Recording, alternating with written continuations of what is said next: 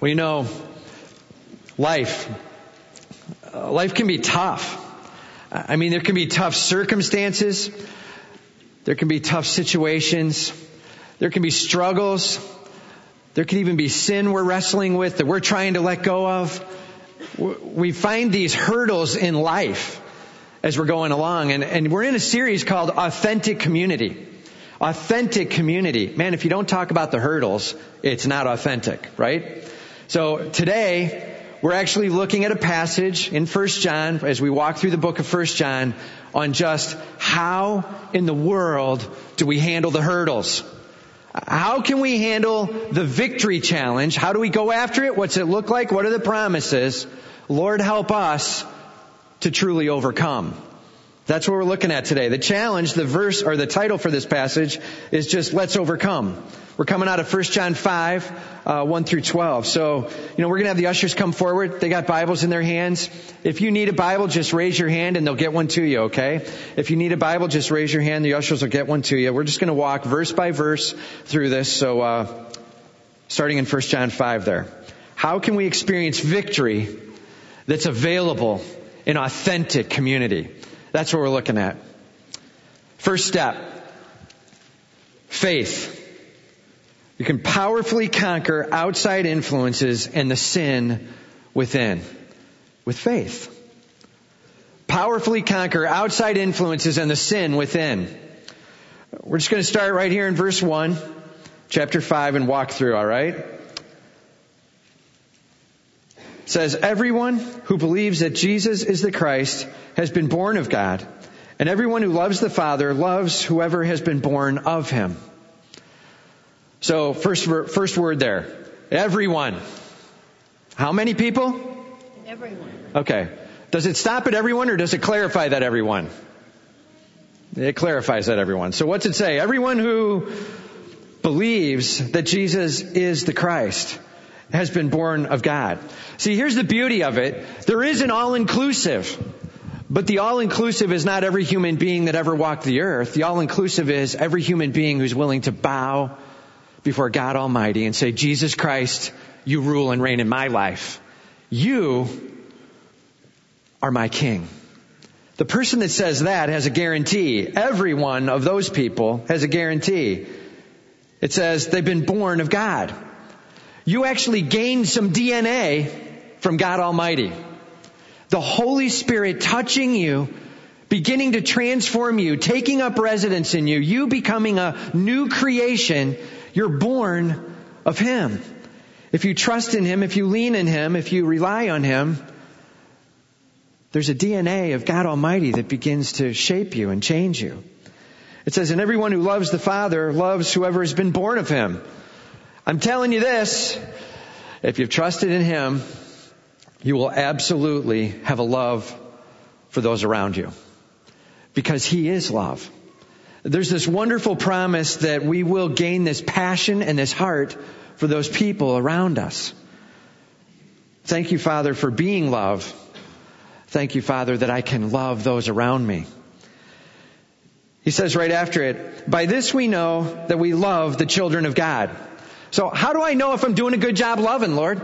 Help me know that. How do I know if I'm really loving well? By this we know that we love the children of God. So how do I know I'm loving His kids? That's what he's answering. You ready? The answer. When we love God and obey His commandments. Just let that settle for a moment. What? I got to tell you, the first time I read it, I was like, did he forget where he was? I mean, his statement is, I want you to understand how you know you're loving God's kids, His children. And so wouldn't you expect in the definition of loving children that you would say things like how you would reach out to the children, right? Wouldn't you expect the children word in there somewhere? That you would include the children, that you would bring them close to you, that you would see the children's needs, and that you would, he doesn't talk about the kids at all. How do you know that you're loving His children? Answer? Well, that you're loving Him and obeying His commandments. What I love about it is it's kind of like our biblical counseling mantra that we always say. It's not about the symptoms, it's about the source. All right? Loving children, loving God's children, symptom. Right? It's the result. Loving God Almighty and letting His commandments change you and shape you and direct you. Saying, Lord, you've got my attention. I'm running after you. Loving Him with all you've got. Well, that'll result in loving His children. Loving His children is a symptom. Everybody say symptom with me, right? Symptom. Like that's what it's about. It's a result. And so how do I know? Well, I know because I've got the actual source burning within me of God Almighty working in my heart and soul. Loving God and obeying His commandments, trust me, you'll end up loving those around you. It's an amazing result of the one who is love working in us. He says right after it, for this is the love of God, that we keep His commandments, and His commandments are not burdensome. His commandments are not burdensome. All right. So how many of us have actually tried to do what God calls us to do, and we actually find the commandments burdensome? I mean, let's be real. How many? Anybody want to raise their hand? All right. You're with me. Okay. We find it burdensome. So what? God's lying? What's going on with that? Well, here's what it is. All right. He says His commandments are not burdensome, but know this. He never calls us to do what He's asking us to do of our own strength. Every time we find it burdensome, know this, you're doing it on your own. And it isn't going to work very well. His plan is simply to say this, I want to change you from within. I want to empower you. I want you to grasp the unbelievable nature of myself as I pour upon you. And as I pour on you and you begin to be transformed, these things I'm asking you to do are just going to be easy. Right? In fact, this is a reference back to Matthew 11:30, where Jesus is talking and He says, my yoke is easy and my burden is light. What was He talking about when He taught that? Well, the description of all the sets of rules and how you accomplish those rules was called the yoke. Did you know that? So when these Pharisees would teach, or when these teachers that would travel from town to town would teach, they would have what they would call their yoke. The collection of things they were asking you to do and how they were asking you to do them. And He's saying, that collection of things I'm calling for you, it's easy. The burden, it's light. Because here's the key. The how is, man, I'm right there with you. And I'm going to be empowering you, and I'm going to be working with you. I'm going to be transforming you from one degree of glory to another. And as you let me change you, bam, man, are you going to be able to handle that? Are you hearing it? So when we're wrestling with life, know this, we're on our own there, and that was our choice. We need to get closer to Him. He's ready to be with us. He's ready to be right there with us. Are you ready to have Him lean in with you and start changing you? You see, that's when it's easy and the burden is light. He's calling for us to obey, not because you muscled it, but because you just got on your knees and said, Lord, I'm willing to have you change me. Cleanse me. Forgive me. Get the sin out of the way. Get the junk that's blocking Him, and simply say, Lord, it's about you. And as you let Him be glorified in your life, you will be amazed at how you're transformed. And the burden becomes light. His burden is not a burden at all. It's a privilege and an opportunity and a joy. Amen? Hey, that's what we're called to. And as He calls us to overcome, He's telling you this, I want you to know this, I'm here with you. I'm right here with you. And we can do this together. Let's do this together. It's the ultimate in encouragement. He's walking this walk with us. Okay? For this is the love of God, that we keep His commandments. His commandments, not burdensome. For everyone who has been born of God overcomes the world. Really? Is that your experience? For everyone who is born of God overcomes the world. I mean, let's make sure when we're reading Scripture, we don't just go da-da-da-da-da-da, right? And then we walk away, we're like, Christianese, I've heard it. And then as we walk out, we're like, I'm not even sure if I understand it. I haven't seen that. It doesn't seem to be working that way for me. And we don't question it until we're in trouble. And then we start questioning it. And now we're sort of stuck. And we're asking tough questions in tough moments. As we read this, let's be real. Is this really what we see in life? That everyone who has been born of God overcomes the world? Well, let's make sure we read it correctly. Notice what it doesn't say.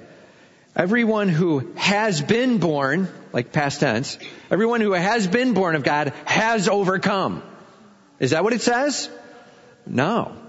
It's not past tense, done and over.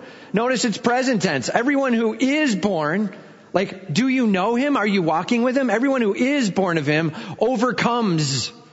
In the present tense, ongoing, kind of this continuous thing that's taking place. There's this constant growth that's taking place in your life, and we're forever growing towards him. There's this sanctification process. See, that's what's being taught here.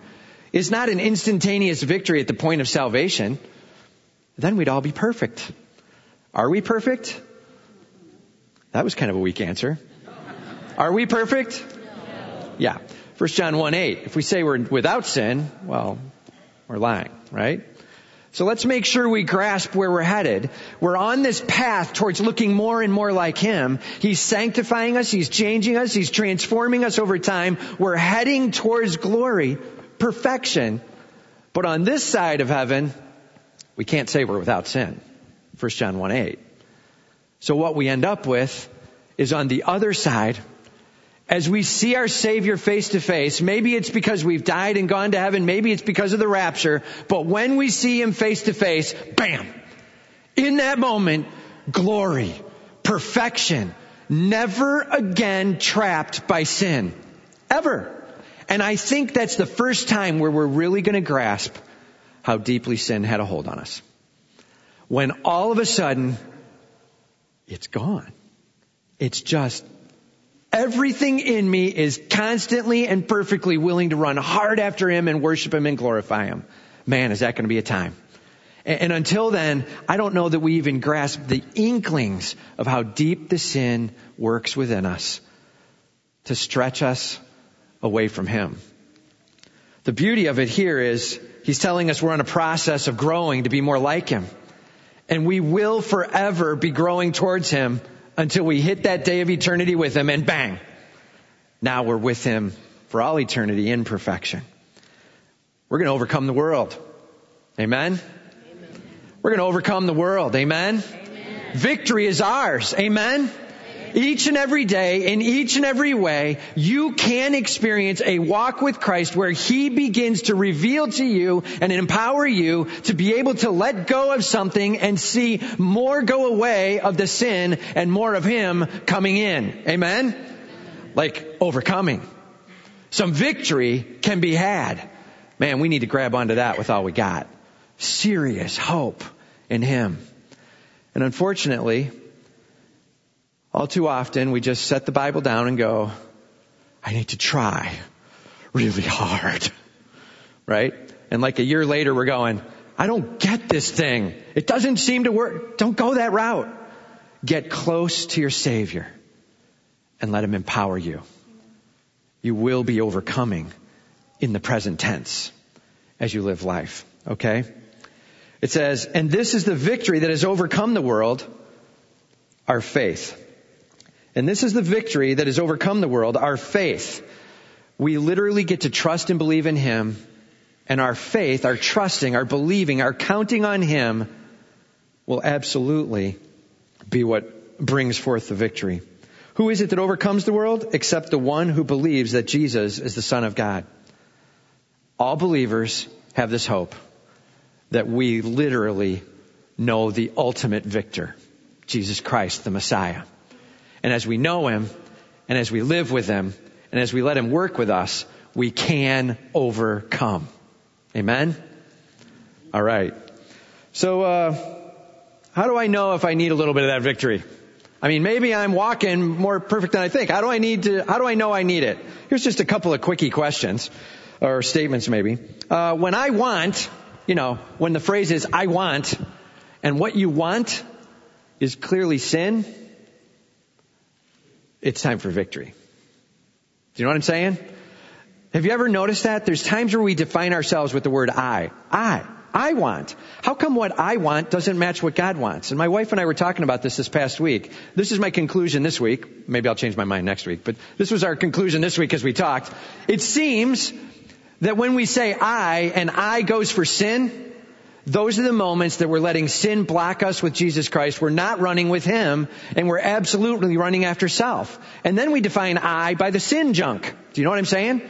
And then we get this revelation, and oh my word, I need to let it go. And we confess, and please forgive me, Lord. And now we're running with Him, and we've got this kind of purity of walk with Him. And now I want what Jesus wants. And have you noticed that? Our want seems to go back and forth. Paul noticed it in Romans 7. He talked about it as this battle that's going on back and forth, right? And there's the me, and then there's the sin in me, and there's this battling. Well, which one takes over? I'm telling you, it's which one you gave the throne at the moment. When I want equals sin, you need to invite you off the throne and invite Christ up. Okay? So that's the first one. The second one that might help is when there's something inside of you that's just saying, enough. You know what I'm talking about? That conviction that hits you, that conscience within you that's speaking like, I can't believe I keep doing this or keep saying this or I'm about this or I'm thinking this or enough. Like when our conscience is screaming, stop it. Well, it's time to stop it. Right? So that's another piece. Maybe a third one is when a friend is coming alongside of you and they're saying, enough. Right? So when the friend is talking, when the conscience is talking, or maybe when you've been able to identify that I'm just headed for the stuff that I shouldn't want, that's a time where I need victory. I need to go after the victory. All right. Well, that's nice, Tim, but I really don't know how to get victory. I understand you're saying this kind of magical get close to Jesus thing, and it doesn't make much sense to me. All right? Help me out. Make it a little more practical for me. Help me understand. Okay. 5 steps to overcoming. 5 steps to overcoming. First step. You're pretty much always going to hear me say this now, right? Breathe. Spiritually breathe. You guys have heard me talk about this term before, right? The inhaling. It's the claiming the promises of who God is. The grasping from His Word how awesome He is in your life, in this world. Lord, you are amazing in your promises. Thank you for who you are. The coming in. And then the confession, the exhaling going out, please forgive me. In light of that, please forgive me, Lord, for what's in my life that I need to let go of. Forgive me for this attitude, for this action, for these words, for my temperament. Forgive me. And then back in again. Lord, you're amazing. You're a forgiving God, a relational God. Thank you for the chance to know you, the in, and then the back out again. Please forgive me that I haven't responded with leaving you as king in my life. Breathing. I'm telling you, it's the first step in overcoming. That's how we get close. Is just get the sin out of the way. Don't breathe once a week or once a year. Breathe often throughout the day, right? We don't seem to need to say it physically. Spiritually, we have to tell ourselves all the time, be careful. Don't suffocate. Okay? Breathe. That's the first step. Second, just a passionate pursuit. Once you've breathed, once you've cleared it up, it's time to get in the Word. It's time to pray. It's time to spend some time saying, Holy Spirit, teach me. Show me from your Word what you'd want me to know. See, all too often we jump in the Word and we haven't done any breathing at all. And all we do is read some words, black and white. We power through them. We're like, wow, Evelyn Wood would be proud of me. You know what I mean? We read like 5,000 words a minute. Bang, we're done. Flip that thing open and we're wondering why there's no power in what's going on. Slow down. Breathe. Now spend some time in His Word, hearing from Him. Passionate pursuit. All right? All right. Now here's a couple of unique steps. Get ready. Coming straight out of Scripture. So number 3, we're going to talk in the next 3 steps here about the world, the flesh, and the devil. All right? So if it's the world that's challenging you, outside teachings, some junk that's just not right, untruth, challenges to what's more, it should be about you and your feelings and all the world statements, okay? If it's just outside truths that are hitting you, well, then set up good fence lines, okay? If world, then good fence lines. That's 1 John 2, 15 to 17. Like the world is the things that look good and feel good and show me off, right? The lust of the flesh, the lust of the eyes, pride of life. Lord, may I set up fence lines and keep those things out. What's an example of that, Tim? Like, come on, man, you should be true to yourself. Oh my goodness. Have you ever heard that phrase before? Be true to yourself. What are you talking about? Myself is full of sin. Why would I be true to God Almighty, right? Put the fence lines up. Don't let that stuff in. All right? It's not about showing you off. It's not about feeling good. It's not about looking good. It's about Him being glorified. Amen? All right. So if the world, set up some good fence lines. Keep that junk out. All right? Number 2, if it's the flesh, flee. Get out of there. Run. Did you know that there is no place in Scripture that says that when you are dealing with your own personal weaknesses and temptations that you should stand strong? It says that you should flee from fleshly lusts, right? 1 Corinthians 10:13 talks about the fact that God, although you are being tempted, He has provided a way to escape that you might be able to bear it. God deems it bearing it when you run well. Did you know that? When you're being tempted in an area, when something's there's this chatter going on over here and they're gossiping really good, you know, and like it's starting to stir and you're like, ooh, I got some things I'd like to say about that. And like, I should just stand here and try to say nothing. Is that the plan? No. The plan is use your feet and leave. Do you know what I'm saying? It's like, this is winning, doing this. It's okay to put yourself away from it, okay? 1 Corinthians 10:13. Take that way to escape and get out. If it's the flesh, flee. You'll find you fall a lot less when you get yourself out of your weak spots and move. All right? So if it's the world, healthy fence lines. If it's the flesh, flee. And the last one there then is, if it's the devil, if it's Satan, well then stand firm. That's when we stand. So if it's a whisper from Satan himself, it's not in a weak spot of yours. He's just whispering to you to go after something. And it's not really causing you to be tempted, but you're hearing it, and you're hearing it regularly. Stand firm. Take your position on the wall and don't move. Well, how do I know which it is? I'm telling you, if it's a weak spot, you're gone. Flee. Okay?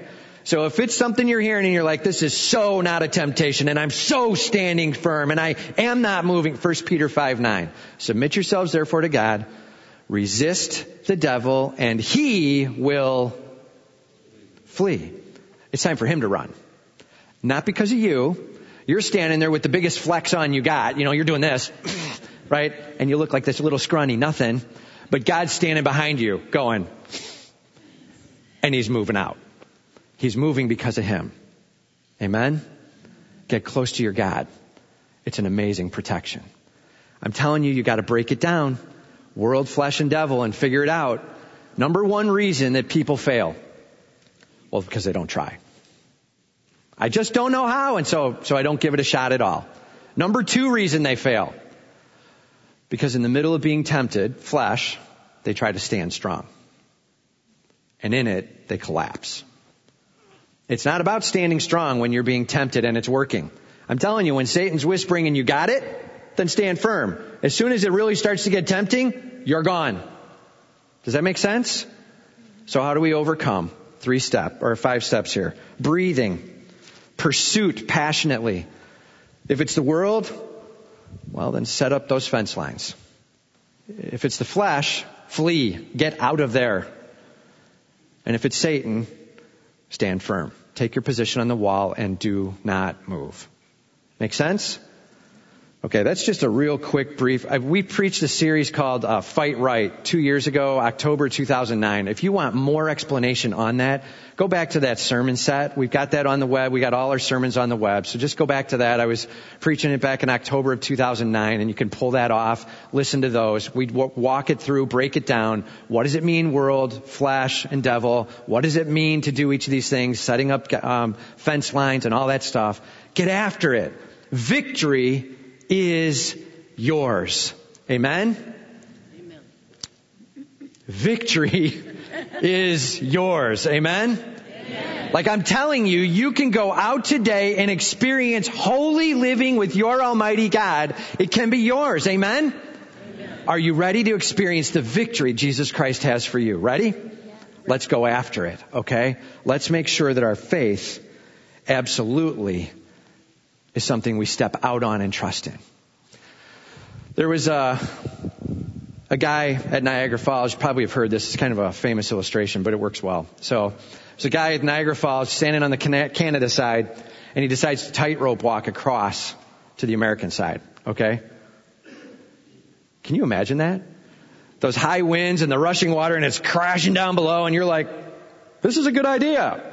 You know what I mean? I don't know what so he's walking along like this, right? And he gets all the way across to the other side, gets to the American side, and people are applauding and they're cheering and like, you're unbelievable. And this is a true story, by the way. You're unbelievable, right? And he says, I'm going to go back the other way. And they're like, you can do it, right? He's like, I could do it with somebody on my shoulders. And they're like, I believe you. And he's like, who is it? Dead quiet, right? And everybody's sitting there. Man, I don't believe it that much, you know? And he goes, seriously, I need someone. Who? And finally somebody did step out and say, I will. Got on his shoulders and he walked back across. I can't imagine being that guy. In the middle over the Niagara Falls. It's one of those like, I'm not looking down, right? Gets across to the other side. Everybody's applauding and cheering from a distance as I see him finally get over. It really is the definition of the difference between mentally assenting to something and actually believing it, right? Our question is, as we go after overcoming, are we just mentally assenting to it? You can do it! Oh, me? Oh, maybe that's a different... Are we ready to go after it? All in, right now, Lord, I'm ready to see a difference.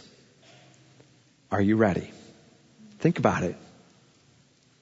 It's time to be the guy that's willing to climb on the shoulders of Jesus Christ. That's the beauty. No risk here at all. He's absolutely got it. It's time to trust in Him, get close to Him, breathe, pursue, and then do that stuff with the world, the flesh, and the devil, keeping it away, running, whatever you need to do. Lord, may you be glorified. And each moment of each day, teach me what I need to learn to let go of. Teach me what I need to get away from. Teach me, Lord. Teach me. Are you ready to overcome? It's time for us to do it with all we've got. That's authentic community. Is Christ changing each of us one at a time. Amen. Faith. Powerfully conquer both the outside influences and the inside with your faith in Jesus Christ. All right. Second step. Hope. Build our hope on Jesus Christ and the eternal life we have with Him. Build our hope on Jesus Christ and the eternal life we have with Him. We'll start here in verse 6. He says, this is He who came by water and blood, Jesus Christ. Not by the water only, but by water and blood. And this is the Spirit who testifies, because the Spirit is truth. John sort of adjusts the topic now, and he's like, I want you to understand Jesus Christ is, well, He's Christ. That's why He carries the title. And we have some testimony to that. The testimony is the water and the blood and the Spirit. He says the water, not by the water only, but by water and blood. Well, what does this mean? All right, by water. I mean, by baptism. When Jesus Christ was baptized, and this was a moment where John is looking at Him and saying, behold, the Lamb of God who takes away the sin of the world, right? This amazing moment where water baptism was committing Christ to a ministry of caring for the world at hand. But it's not just about water and baptism. It's more than that. Well, why did John go into it? You know, there was actually some statements being made at that time by the Gnostics. Remember, we talked about these guys a couple of times. One of the statements they were making was that there was this guy, Jesus, and He had flesh, and then there's God. And maybe what happened was God took over this guy, Jesus, at baptism. But then, right before the crucifixion, He disappeared. He went back to heaven. And so, it's the guy who's going through the stuff, and not, are you hearing it? Oh my word, can you ruin the gospel message more? Right? And so John's saying he came by water and by blood. That's who he is. Our God, yes, he was baptized. Yes, he was crucified. Our King for you and for me. Unnecessary for him. Absolutely necessary for our salvation. That's our Messiah. Amen? That's what he's saying. We must embrace who he is. The water and the blood and the Spirit. It says, and the Spirit is the one who testifies, because the Spirit is the truth. You know, in John chapters 14 through 16, the same writer here, John, goes through and explores who the Holy Spirit is and his role. And one of the things he says is the Spirit is going to be all about glorifying the Son. Not himself, but the Son. He's going to be talking through what it means to know Jesus Christ and who Jesus Christ is. He convicts of sin and righteousness and judgment, and he brings us to a knowing salvation of him, and then trains us of what we need to let go of along the way. What an amazing God we have, that he walks and runs with us. He not just knows the truth, but he is truth. He speaks truth. He lives truth. He walks truth. Without him there is no truth. And with him there is all truth. The Holy Spirit is truth. And if you know Jesus Christ as your Savior, he's taken up residence within you to walk you along the way. His burden is light. Victory is possible. Amen? That's what we need to be going after. Now, he says in verse 7, for there are three that testify. Then verse 8, the Spirit and the water and the blood, and these three agree. There are three that testify. Now, some of you may have a King James or a New King James version, and there's actually some more words there. Okay? And just so, let me just give a quick explanation of it. I'm not going to spend a lot of time here, but just so you know, there are words there that are in the King James because they used a specific set of Greek texts, Greek manuscripts, and those Greek manuscripts had those words added. The words actually explain the Trinity. They're not heresy. They're actually very true words. They're justified and supported throughout other scriptures, okay? The only question is, was it really written in that manuscript originally? We believe in the inspiration of Scripture. God did work with man to write the Word of God. And he wrote it perfectly in the original language, that original manuscript, perfect. But just so you know, recording along the way is not guaranteed to be perfect. And there was some stuff that was added. And they added this in a few of those manuscripts, and some of those manuscripts were what was used when they did the King James, New King James. So just so you know, that's why that extra sentence is there about the Trinity, okay? If you actually look at the ESV, the NASB, the NIV, a number of the others, they've gone to the older manuscripts, the more trusted original, and those do not have that sentence in it, okay? So if you have manuscripts that are dated around 100 AD, and they don't have it there, but you have stuff that's dated 1500 AD and it does, better move to take it out. That's what they've done. Okay? Does that make sense? Enough said on it? I just want to be careful, make sure we address it so you've heard it, but that's what's going on. So, it does say there are three that testify. The water, the Spirit, and the blood. Three that testify. We've already talked about them. We talked about what they testify, that Jesus is the Christ. This fact that we have a God who is absolutely Jesus Christ, the Messiah. Notice it says these three agree. You know, where there are two or three witnesses, that's where you know you found the truth. Right?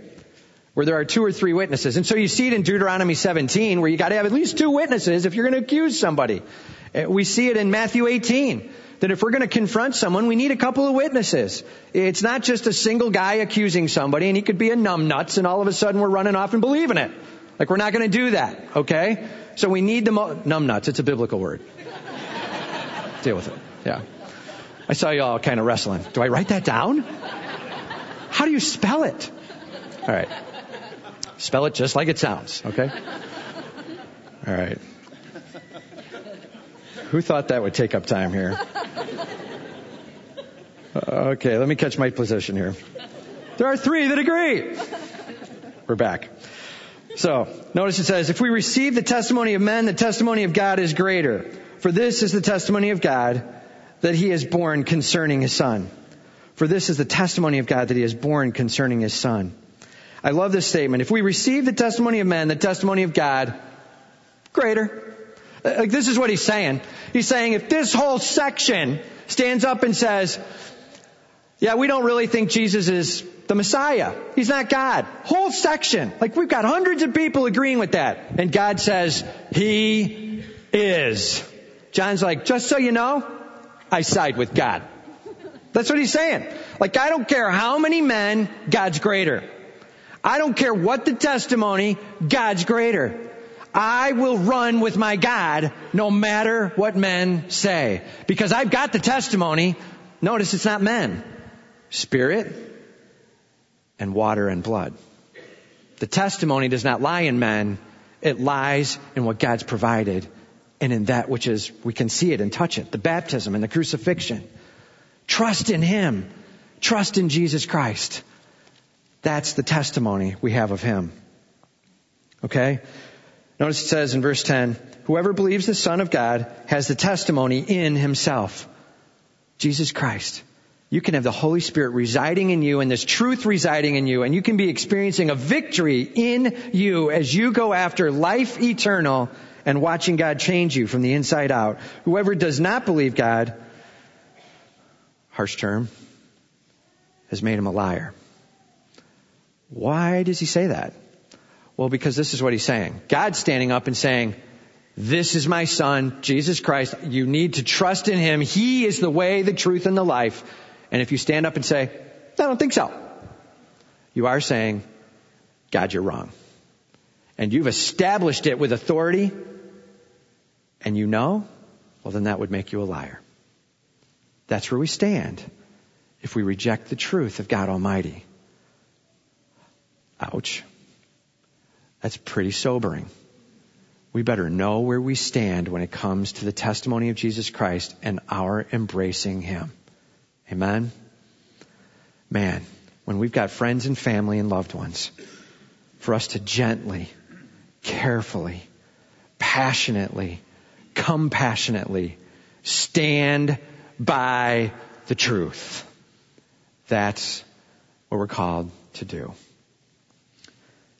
He says right after it, because he has not believed in the testimony that God has borne concerning His Son. Verse 11, this is the testimony. Now we get the testimony delivered. So what is the testimony defined? That God gave us eternal life, and this life is in His Son. God gave us eternal life. There's a gift involved. There's a receiving of it. There's simply an offering up. It's packaged up, nice and pretty, and it's offered. He gave us eternal life. And the life is in His Son, Jesus Christ. What an amazing privilege and opportunity to know Him. When we look at life and the gift of life, we need to understand it this way. Hey, when somebody gives a gift, how do we get it? How do you get a gift? What would be the word? Receive it, right? But as many as received Him, to them He gave the power to become the sons of God. John 1:12. We need to receive Jesus Christ as Savior. We need to embrace Him as our gift. And what comes with it is the gift of eternal life. Knowing Him for all eternity, worshiping Him, sin-shocked, nothing holding you back, absolute perfection, no distraction, forever. Gift. Not earned, but given. Thank you, Lord, for your amazing privilege that you give us. Notice he says right after it, whoever has the Son has life. Whoever does not have the Son of God does not have life. So Son equals life, not Son equals not life. I'm telling you, you're not going to be able to read through the Bible and come up with this really broad-based, ecumenical, kind of universalistic, whatever you want to believe, just give it a shot kind of position. Jesus Christ, life, not Jesus Christ, not life. Very biblical. Holy Spirit preaches it as truth. Do you embrace it as truth? That's where we need to be. And the beauty is he talks about this hope of eternal life and this privilege of a future with Him and how we can embrace Him and run with Him for eternity and thinking along that. And the hope that comes with that can give you the staying power to overcome like you wouldn't believe. All right. So here's an illustration by popular demand. So this past Monday, I was out bow hunting. I'd gone to lunch for a lunch date with my wife, and got back, and I decided, hey, looks like it could be a nice afternoon. I'll go out. I was dead wrong. Got out there about 2:30, and it's like spit and rain and overcast and windy, and I sat out there. Don't worry, I'm not going to get into detail, okay? But I got out there, and I'm sitting up in this tree stand, and like hour after hour of wind and rain and squirrels, I finally typed a text to my wife. There's nothing but squirrels and nuts out here, and I think I'm one of them. True story. And about 5 o'clock, it starts really raining now, And I'm like, that's it. This is ridiculous. And the word numbnuts came to mind. And so I take the bow, and I hang it up, and I turn around, and I'm getting up to get down. Like, I'm done, And I thought, this is crazy. I mean, the deer typically come out between 5:45, 6 o'clock, whatever, something like that. And here I am 1 hour from it. I've been sitting here for 3.5 hours. Just going to wait. And I turn around, and I sit back down, like, fine. And every squirrel that's running around, I'm looking at them, like thinking maybe, and nope, and nope, and nope, and, and it gets to about 10 to 6, and the squirrel's again over here making noise, and I look over, and that's no squirrel. And this doe walks out in front of me. She gets about 14 yards out, and I range finded her in, so I knew how far she was. And I thought, all right, the hunter, I'm like, I don't want to shoot her. I don't want to clean her and have to do this in the dark, and like, I'm not going to do that. I'm just going to sit here and enjoy. So I'm sitting there and enjoying and watching her as I'm kind of settling into it's getting to 6 o'clock and still raining. And as she's looking at me, she's figured me out. She all of a sudden, her ears cup, and she stares up the roadway, this little grass road. I'm like, what's she looking at? And I look over, rack. I mean, a big 10-point buck comes around the tree at about 20 yards. And I'm watching this thing come further and further around. And he starts doing a scrape. For those of you deer hunters, you're like, no way. And then he goes to a rub, and he's just knocking this tree apart. Steps a little bit further. Another 10-point comes out. I got 2 10-points side by side at 20 yards. And this guy comes around, and I won't describe the rest, but victory comes to mind. And so, an awesome evening. I'm telling you this, 4 hours of sitting in the tree stand, almost gave up 3, 4, 5 times. I'm telling you, staying power comes with hope. Hope. And we need it when it comes to our eternal life so much more. But here's the beauty. I'm hoping I'm trusting in the 6 o'clock time frame, and we've seen deer around, and this is an absolute certainty with your Savior of eternal life forever with Him, with perfection. Joy, satisfaction, nothing to be compared as we worship Him for all eternity, absolutely uncomparable. Wow. Amen? Amen. May we have hope, and may it give us an absolute staying power when it comes to victory. It's yours. Everyone who is born of God overcomes the world. Wow. Let's grab on this week, right now. Here's my question to you. What's your sin? What needs to go? What's your sin? What needs to go? Let's make sure we lay it at the cross's feet, knowing Christ and His almighty power is our hope. The presence of Him in my life is my victory, and it can be done. Amen? Let's pray.